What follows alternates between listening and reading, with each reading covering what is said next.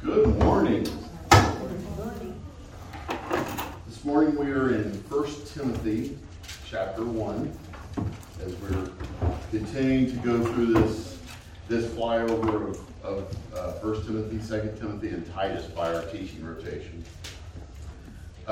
Today's verses will be verses 3 through 11. Let's pray.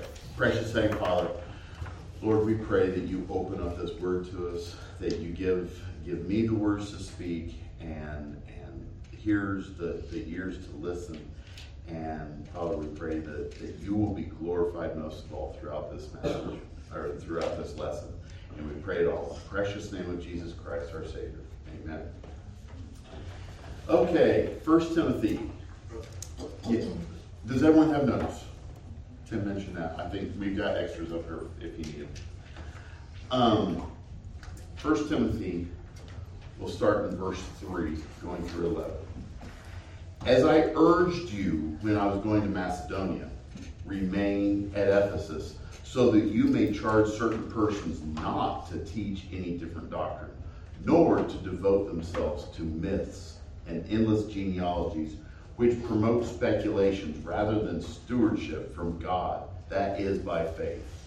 The aim of our charge is a love that issues from a pure heart and a good conscience and sincere faith. Certain persons, by swerving from these, have wandered away into vain discussion, desiring to be teachers of the law without understanding either what they are saying or the things about which they make assertions.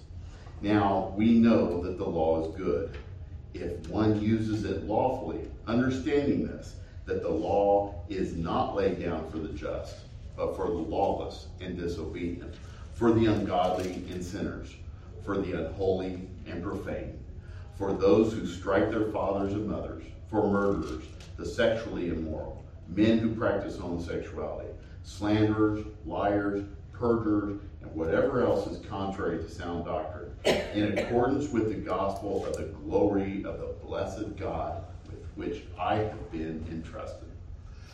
So, does anyone remember what we went over last week? We introduced the book of 1 Timothy, who wrote it, why he wrote it, and the salutation. And at the end of last week, does anyone remember, I'm going to call it an equation that I came up with. If this and this equals this. Does anyone remember?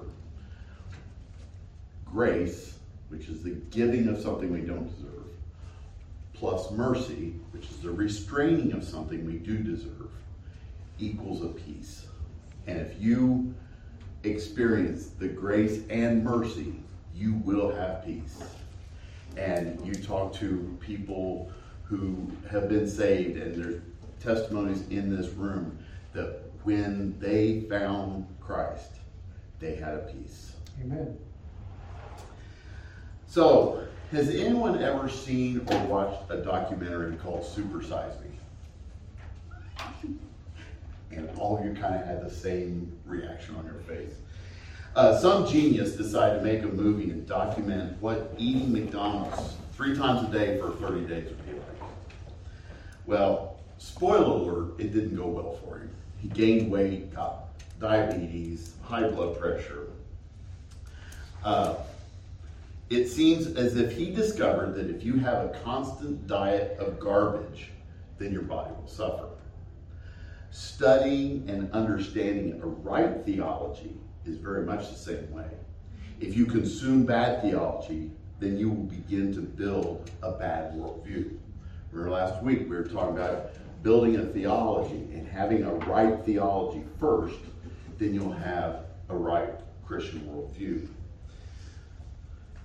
So we're going to take a little bit of a deeper dive into that. But first, let's look at the first, verse 3 there.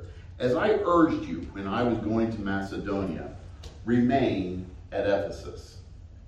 I thought this was interesting. It's, once again, Paul doesn't just write words down, just to put words on paper. As I urged you. It certainly sounds like this is a long conversation that Paul had with Timothy. Paul had been commanded by God to send people and to do what he was doing. But he urged Timothy. He could have pulled his apostle card. Look, Timothy, I'm an apostle. You need to stay at Ephesus.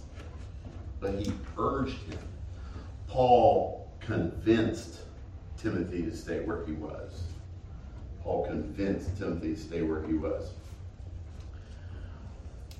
Does anyone have any opinions or what they think why Paul didn't just command Timothy to stay? Remember, yeah. Well, I'm just kind of guessing out loud here. Is it possible that he kind of knew Timothy respected him and would, sometimes, let's say your dad says, would you take out the trash? He hasn't worded it like an imperative, but, since you respect your dad, you're going to do it. And you get that he's basically commanding you, but not saying it that way. Is it possible that's the sort of thing that's going on? Just kind of due to the nature of the relationship, he can speak that way, even though in reality it is basically a command. Right. Right. And I think a lot of it had to do with their relationship. Paul loved Timothy. He loved him as a son. Obviously, he called him a son in the salutation. And he wanted to do this lovingly. And as I think in Paul's wisdom, he knew it had to be Timothy's idea. We do this with our kids sometimes. We do it in business. I know I've talked to Bud about this sometimes. You'll be talking to someone and they're just like, no, I'm not going to do that. I'm not, no, it's not. And you start giving them these ideas. And one of the first ideas is something that needs to happen. But as you throw in these other things, they're, I think it might be a good idea if, and then they carry out what you wanted them to do in the first place. You talked them into having an idea that was your idea, and that's fine. And it kind of seems like that. I'm going to mention Matthew Henry a couple times. I like him. His commentaries are wonderful. He's straightforward in saying that Timothy didn't want to get away from sitting under Paul's physical guidance. He wanted to stay right there. And so Matthew Henry said, Timothy had a mind to go with Paul, and he was loath to go from under his wing. But Paul would have it so. It was necessary for the public service. Paul's moving on to Macedonia. He doesn't know this, but once again, he's going to be imprisoned, and there he's going to lose his head. So the next part of our passage says, so that you may charge certain persons not to teach any different doctrine. So Paul has urged Timothy to stay. Why? So you can charge certain persons, and there's a twist here. It's not so you can teach people this. It's so you can charge certain persons not to teach this. There was something being taught that needed to stop. So it sounds like there's some false teachers getting into the church. And I want to go over 3 quick categories of preaching that a church can sit under. We'll go from best to worst. We have orthodoxy. Orthodoxy. This comes from two root Greek words. Ortho, which means right, true, or straight. You go to an orthodontist, they straighten your teeth. And doxy, which means opinion. So you have a right opinion. Now in today's world, and we talked about some things going on in the world, people go, well, you have your opinion, but I have my opinion. And that's true. But there is truth someplace. Okay? Me and Tim can be having a conversation, and he can tell me the sky's blue, and I can have an opinion that the sky is green, and we can go back and forth. But somewhere there's truth, and the sky is blue. Okay? This is orthodoxy. Be careful not to think of Eastern Orthodox. That's a different denomination, and we won't get into all the different things there. But to be teaching Orthodox Christianity is to hear Pastor Tim's lesson on the Trinity. The Trinity is an Orthodox teaching. The inerrancy of the Bible, the virgin birth, and the death and resurrection of Christ. This is Orthodox teaching that if you see that, okay, they're a good church. Then you have heterodoxy. Heterodoxy. This means a deviation from the Orthodox teachings. Hetero means different. You have homosexuality, it's the same sex attraction. Heterosexuals, which you don't hear about very much, are the different sexes being attracted to each other. So it's a different teaching than the Orthodox is, heterodoxy. That's when you start straying from the right teachings. There can still be some truth there, but it's starting to get away from it. And then the last one we've heard of, it's heresy. This is teachings opposing Orthodox Christianity. I had a pastor growing up. As a high school student, I said, "And you're a pastor?" He said, "Well, you know, the miracles are documented in the Bible, but they're just kind of stories to kind of move things along." Now, you're a pastor. That's, you know, you're speaking against the Bible. That's heresy. There's some good benchmarks of if someone's a heretic. If they're on TBN, good chance that they're a heretic. If you want to stay away from those books, the teachings. I had a trainee once, I just thought of this. Had a trainee once that he said, "Oh, so you're a Christian?" I said, "Yeah." I always had a good chance to talk to my trainees about when I was training. And he goes, "You know what my favorite pastor is?" I said, "Who's that?" He said, "Jesse Duplantis." He goes, "It's so fun to listen to him." I go, "Yeah, it's so fun to follow him to hell too." It just, you know, you need to watch and be discerning. So if we listen closely to Paul, Paul is instructing Timothy to watch over the teaching in the church and make sure it doesn't stray from what had been taught to them. Ministers must not only be charged to preach the true doctrine of the gospel, but charged to preach no other doctrine. I read that and I thought, boy, that's good. You aren't just charged, and you are charged. We'll get a little bit later to a pastor is charged for something. But it's not just to preach the right thing, but to make sure you don't preach the wrong thing. So yesterday I brought Minna to the volunteer class, and Anna, you know, she's in the nursery this morning, but she's a little bit of an introvert. She doesn't she doesn't like crowds, and she said, "Could you be there?" I said, "Tell you what, I'll bring my laptop. I've already studied this part. I just need to put the words. I had all the thoughts. I need to put the words. So I'll just sit there and type." So I was sitting there typing, and someone came in, and she looked over my shoulder, and she saw this next part, and she goes, "Oh, you're teaching on 1 Timothy, aren't you?" And it was nice to see. They saw two words, and it was myths and genealogies. But they saw those two words, and they knew that was what we're going on. So the first one is myths.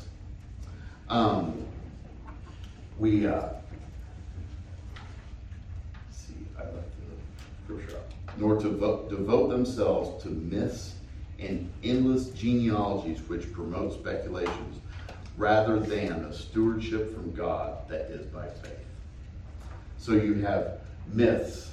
There's a tendency back then to bring Judaism or paganism into Christianity. In first century Israel, they were very comfortable with Judaism. And of course, they grew up in that. and also Greek god worship. And they would try to bring this god worship into the teachings. There are teachings in the Bible that are unpopular in society today, and that's obvious. Paul wanted Timothy to keep alert of some things being sold as orthodox teachings. Then we have genealogies. In the first century, there were teachings that if you took the Pentateuch, the first 5 books of the Bible, and you went to every 5th letter or every 3rd letter or the first letter of each sentence, then they would put those onto a piece of paper and build a theology around that. Or they would say, if your grandfather, and there was a tendency, and it's easy to get this confused because in Judaism, you had certain tribes that had certain jobs, But just because my grandpa was a Christian doesn't mean I am. And that's one thing they would try to say, if you were related to someone, then you would find favor with God. Gnosticism is a heretical thread that started soon after this. It's around the 2nd century. Gnosis is a common Greek word for knowledge. That sounds like a good thing, but it's a separation of the sovereignty of God. A common part of Gnosticism was that Jesus was an embodiment of a supreme being. Once teachings deviate from the Trinity, it becomes heresy. Yeah. Going back to the genealogy thing, I get questions on this from time to time. Because this isn't the only place in the Bible where God speaks against genealogies, and people have wondered, is it therefore wrong to find out what country my ancestors came from, and do kind of genealogical research? That's not what this is talking about. This is talking about something totally different. Like Chris was saying, there was this idea in early Judaism that if I could show that I was biologically descended from King Uzzah or something like that, that made me almost better than you or something like that, or more likely to go to heaven than you. That's the kind of thinking we got to reject. That you might be a direct descendant from Charles Spurgeon, but if you don't know the Lord, that is totally insignificant. But don't think that this is criticizing. If you want to go find out what country your ancestors came from or anything like that. Go ahead, man. Yeah, I think when you go to Ghana, along this same line, they have these charismatics have got this doctrine. They say, for instance, that there's something called generational curse. So if your great-grandfather did something, it's in your family. So then you need to come and see the charismatic pastor to break that yoke. And those kinds of teachings are very rife in charismatic circles. So I think probably might also fall under the same genealogism. Right. And it's a big thing in Ghana, Nigeria, places like that. Wow. I know you've told me before about how prominent charismatics are in other countries. When the Berlin Wall went down, the next day they had TBN being broadcast in the country. They were ready. They had satellites set up. They had dishes at the border set up. And when communism failed at that point, they were ready to go in. And wouldn't it be nice if we had evangelical missionaries standing at the wall ready to go in? And I thought you said if someone was Spurgeon's great-great-grand, Spurgeon would come back and give him a tongue thrashing if he knew that someone was using his name like that. But it is interesting how, for some reason, I think it's almost innate to think that if I'm biologically descended from somebody, that gives me special powers or something like that. But the Bible knows nothing of that. And especially look at the way Jesus interacted with the Pharisees. If just because you're of Jewish heritage means nothing. If you don't repent, you'll likewise perish. But for some reason, we I don't know why it is, but we think that if my great-great-great-grandfather was something significant, that kind of comes down to me. One of the biggest cults in the United States has a giant library this will give it away, it's in Salt Lake City, Utah, but a giant library full of genealogy. And it's very useful. I've been able to find 3 or 4 great-grandparents going back far enough, and we didn't have any other documentation than this. But the reason they do it is because they can baptize their ancestors into heaven. And they have 3 heavens. I just heard some last night. There's 3 heavens, and you can pray someone on up into, it's very strange. But Paul's saying, don't follow the genealogies. Then it says, which promotes speculations rather than the stewardship from God that is by faith. I would say this is another measuring stick of that teaching, if it's good or not. We even see that today, in most of our hot point subjects that keep coming up, granted I'm the one that brings them up. Let's use a quick example of pro-life argument. You're having a debate. I'll say my name's Jeff Durbin or something. I'm standing in front of an abortion clinic, and I have seen these. I use his name because he has a very large ministry outside abortion clinics. And he'll say,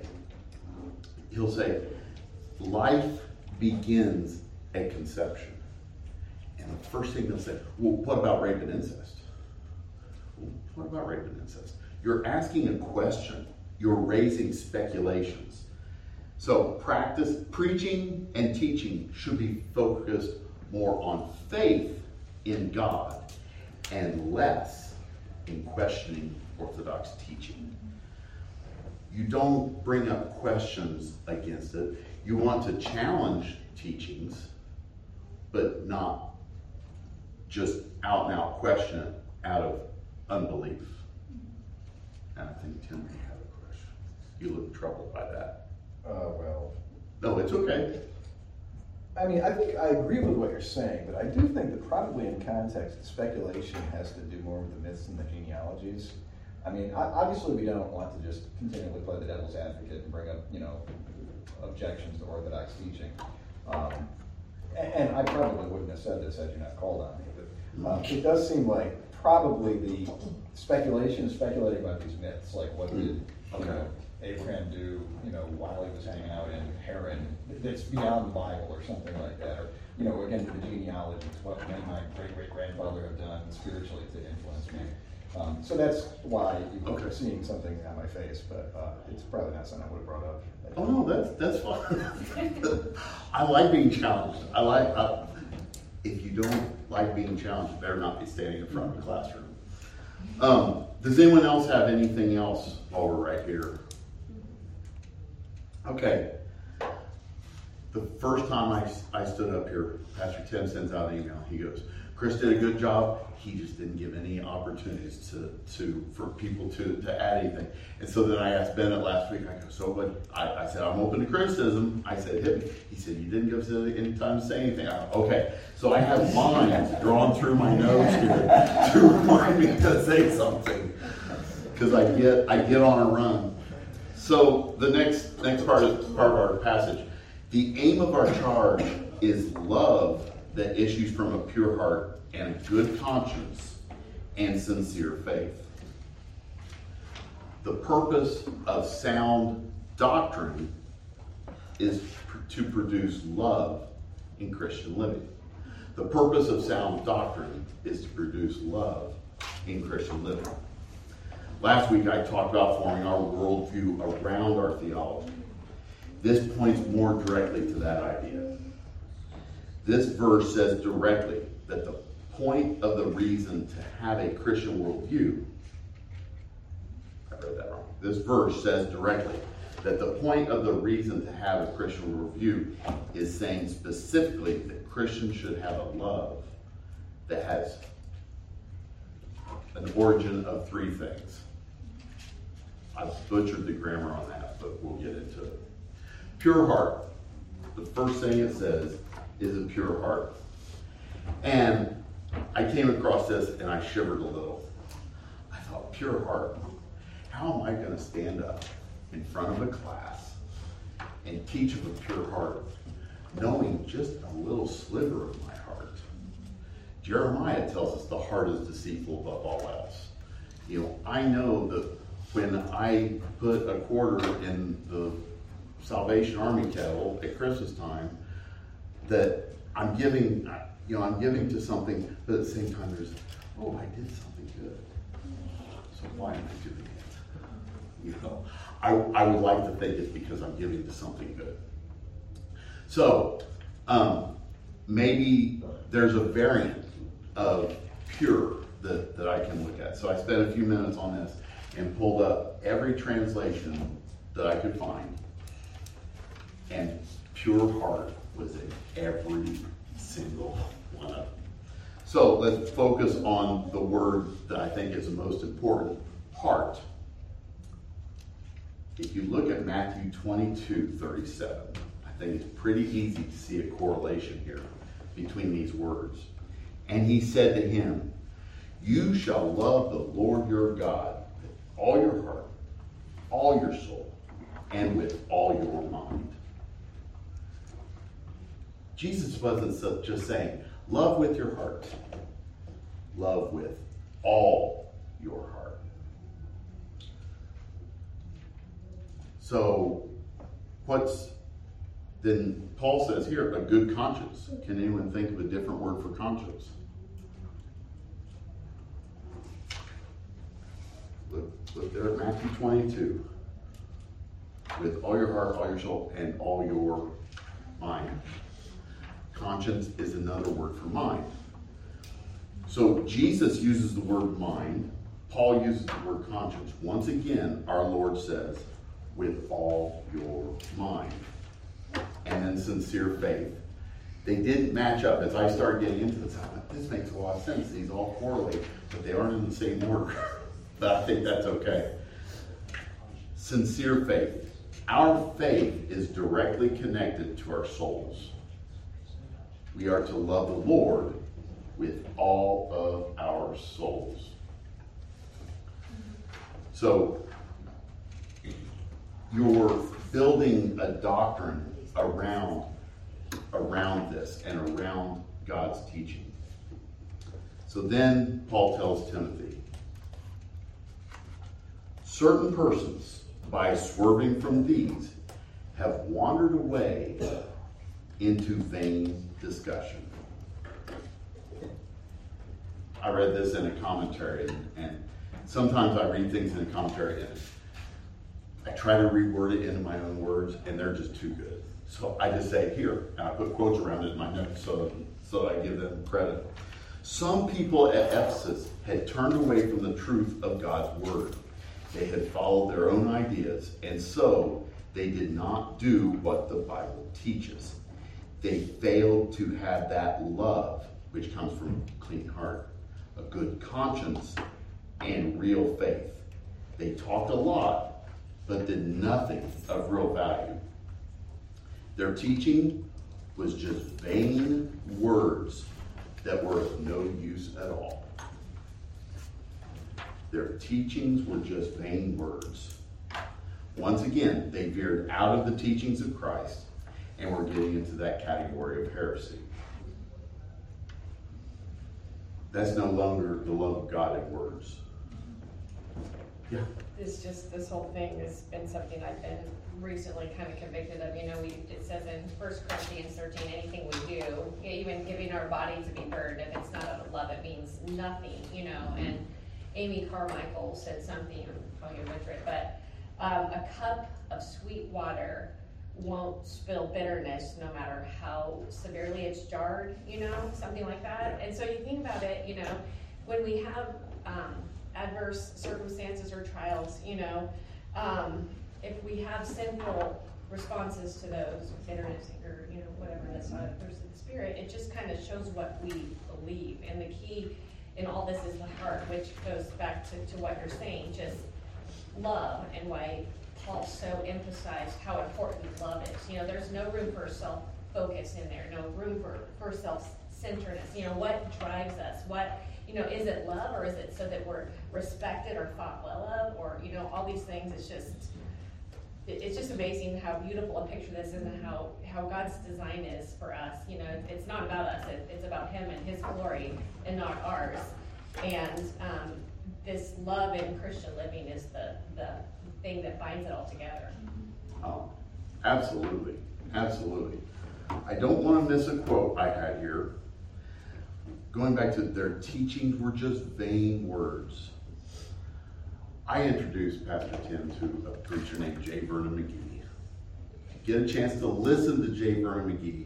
It sounds like he is out of a little white church sitting on a river down in West Virginia. Maybe 25 to 30 members in the church. He was a doctor of a very large church in Los Angeles. But he called these vain words, vain janglings. And it really paints a picture for you. They don't mean anything. They're just jangling. And then they were desiring, this is the scripture again, desiring to be teachers of the law without understanding either what they are saying or the things about which they make confident assertions. These false teachers wanted to teach the law. False teachers wanted to teach the law. The law of Moses, meaning the first 5 books of the Old Testament. And I already mentioned that. This is what they knew, and I understand you can kind of grasp that. If you grow up knowing the law, then I want to teach this. But the thing is, what was the purpose that they were standing up in front of churches? They wanted the attention. They wanted to be noticed. They wanted to be important in the eyes of their listeners. They did not understand the principles of the law they claimed to teach. What they taught with such confidence was an error. What they said was not correct, and it produced no good results. I remember Pastor Tim used an illustration once, and he said, if I stand up before you and I tell you I'm going to have a 52-week sermon on the importance of recycling, he said, I expect you to come to me and talk to me out of it. And that's kind of what they were doing. They were using the law and then just making up stories and just making up, there are sermons today that this is happening. You don't, okay, I want to do a sermon on fill in the blank. Then you build the scripture around it. That's one of the beauties of expository preaching, is you preached verse 15 this week, and so next week is verse 16. And the week after that is going to be verse 17. You don't just build something around an idea you have. Then Paul said, now we know that the law is good if one uses it correctly. Today, you will hear seminaries rightly teach you are to preach the law and the gospel. I think one of the best illustrations of this is Ray Comfort. He'll get someone on the side of the road and just talk to him, get to know him, name, and stuff like this. He goes, so, let me ask you, have you ever lied? Well, who hasn't lied? Yeah, I've lied. Okay. He goes, have you ever taken anything? Oh, no. He goes, never. You never took some coins out of your mom's purse when you were a kid. Well, yeah. Oh, okay. So you stole something. He goes, have you ever lusted? Oh, yeah. And he lays out the law and points out the sin in their life. No, not one can say, well, yeah, I've never done that. So you're convicted by the law, and then you introduce the gospel. So, yes. If I could just sort of make a reflection on the first section there, like, as you're talking, it's interesting to think, these folks are, they're teaching God's word, and it even says they're doing so confidently, and yet they're doing more harm than good because they're twisting the Bible. So don't assume that just because somebody's, either teaching the Bible and doing so with like great boldness, that they're necessarily like doing the work of God or advancing the Great Commission. I mean, they could if they're twisting the scriptures and teaching it not in line with how God intended it to be taught. They could be doing a whole lot more harm than good. So I think this calls for a lot of discernment in how we listen to sermons, how we evaluate teaching. Don't assume that just because somebody says open up your Bible and then proceeds to boldly teach the Bible that what they're saying is any good. I think we've got to be far more discerning than that. I mentioned Jesse Duplantis earlier. You listen to Jesse Duplantis, and he can be very convincing because it's easy to listen to him, and he's bold, and he has these bold assertions. Joel Osteen, at the beginning of every service, you hold your Bible up. This is my Bible, and then he goes on with some vain jangling. But it's that boldness that you have to be careful of. So we need the law, and the law is good if it's used in the right way. These teachers that Timothy's going up against are not properly teaching the law. They're using it for their own reasoning and justification. The law is used to reveal sin in our lives. The law is used to reveal sin in our lives. Of course, an old dead guy, I quoted him before, Matthew Henry, has worded this better than I ever could.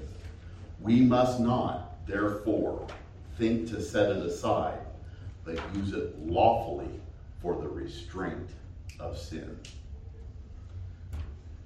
We use the law to restrain the sin. Then Paul says, understanding this, that the law is not laid down for the just, but for the lawless and disobedient, for the ungodly and sinners, for the unholy and profane. The law is there to show us where we sin. The law is there to show us where we sin. We only have to go as far as Galatians 3:21. Is the law then contrary to the promise of God?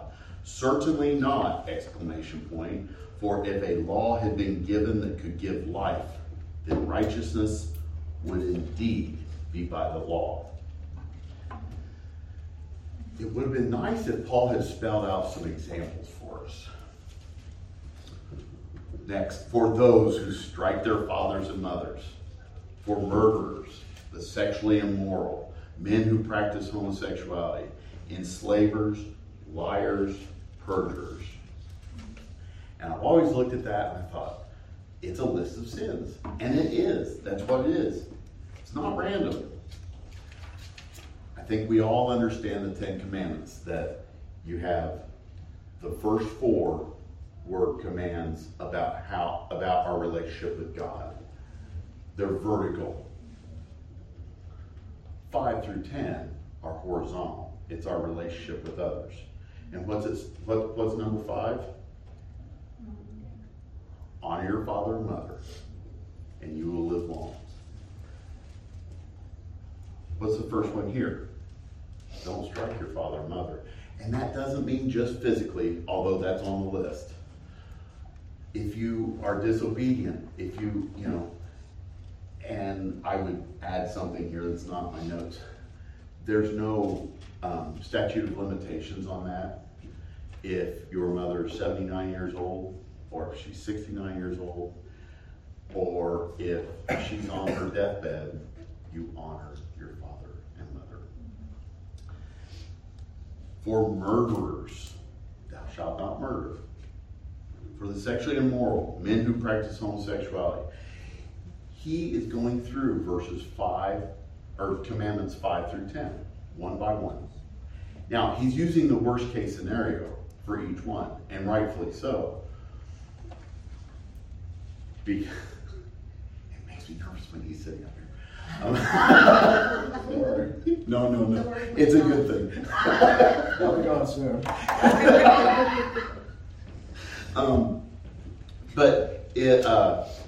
He's showing the worst case scenario. And so this is a list of, and I gave you 4 blanks there, 5th through the 10th petitions of the Ten Commandments. This is a list of 5th through the 10th commandments. And like I said, he picked the worst sins. Then he said, and whatever, he didn't leave any loopholes. And whatever else is contrary to sound doctrine. Paul didn't want Timothy or us to think that this was an exhaustive list. Much like a lawyer, he's tidying up those loose ends. And he clearly states that this is a list of examples and not a comprehensive list. It's a list of examples and not a comprehensive list. Then he says, in accordance with the gospel of the glory of the blessed God, which I have been entrusted. There are things to learn from Paul. The next sentence is filled with instructions for us today. To call God a blessed God. He says, in accordance with the gospel of the glory of the blessed God. He could have easily just said, in accordance with God, and it meant the same thing. Does God need to hear our praises? Does he need to hear us exalt him and lift him up? Of course not. He doesn't need it. God is infinitely happy in the enjoyment of himself and his own perfections. If we look at a scale and compare what he's done for us, just in our salvation, compared to our praises of him, we don't fall short. We aren't even on a scale. Yet we still need to boldly proclaim that God is a blessed God. And next, to call the gospel a glorious gospel. To call the gospel a glorious gospel. Matthew Henry once again said, so much of the glory of God appears in the works of creation and providence, but much more in the gospel, where it shines in the face of Jesus Christ. God is a blessed God, and the gospel is a glorious gospel. In a few minutes, we're going to be reciting our confession of faith. There's a couple reasons we do that. Our pastor encourages to memorize Scripture. But this morning, as you speak what is written on the screen, think about the words. Concentrate on them. And remember, in Matthew 15:28, what comes out of the mouth proceeds from the heart. And then I said I was going to say something about pastors, and I wanted to hit this because we're out of time. To be called to the ministry is a trust. The gospel was appointed to the apostle. To be called to be a minister or pastor has just a high calling. It is an office of power and trust. It is an office of power and trust. That's why in 1 Corinthians 4:1 we read, this is how one should regard us. Paul's talking about apostles and pastors as servants of God and stewards of the ministry of God. Paul wanted Timothy to fully grasp the undertaking he was going to have. That office is called a steward. Steward. You're given something and you're to hold it. And the charge that a pastor has is great. There's great power. There's things in that man's head that he's heard, seen, that no one, Bethany doesn't know about it. Because he has been called to hold that. And I'm not just holding him up. I'm holding every other Bible-believing pastor in Muncie, in Indiana, and the country today. And they're holding the great power and trust. And that is rightly preaching the Word of God and carrying that out. Does anyone have anything else? Yes, Carol. Yeah, and I'm thankful for Tim too, because back to this whole doctrine. What is doctrine, based on? How does, in the law, God sums up, love the Lord your God with all your heart, soul, mind, and strength, and love your neighbor as yourself. It comes back to love. And our greatest example of that is, of course, Christ, and he emptied himself, everything except his deity, right? He gave his life, and even his very last words on the cross, when every word is excruciating pain, was to forgive his killers, to care for his mother with John, and to assure the thief next to him would be in paradise with him. Like, that is the ultimate example, and who ultimately receives the glory. And why, with the people that err on legalism are completely missing the point. It's all about love. Yeah. Amen. And Christy? Yeah, and I just think about how much God loves us to give us these instructions, that we would call him a blessed God. And I think about, like, the Lord's Prayer, our Father who art in heaven, hallowed be thy name. I mean, it is good for my soul to know how good God is and to thank God. Like, it gives me peace. So it's just, God loves us so much.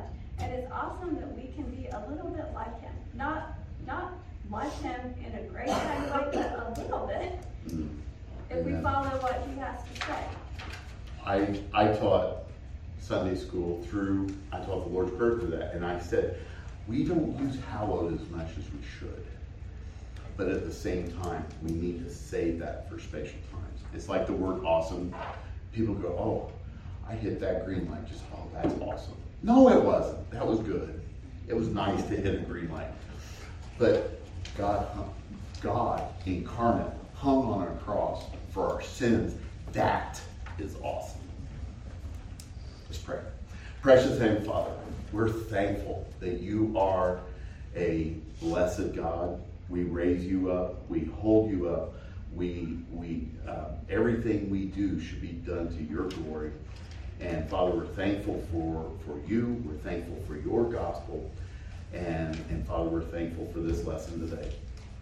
Father, we pray for the church service. We pray for Pastor Tim as he preaches. We pray for the worship. And Father, we pray for the fellowship. And may you be glorified and lifted high. And we concentrate on you and you alone. Father, we pray this all in the precious name of Jesus Christ our Savior. Amen.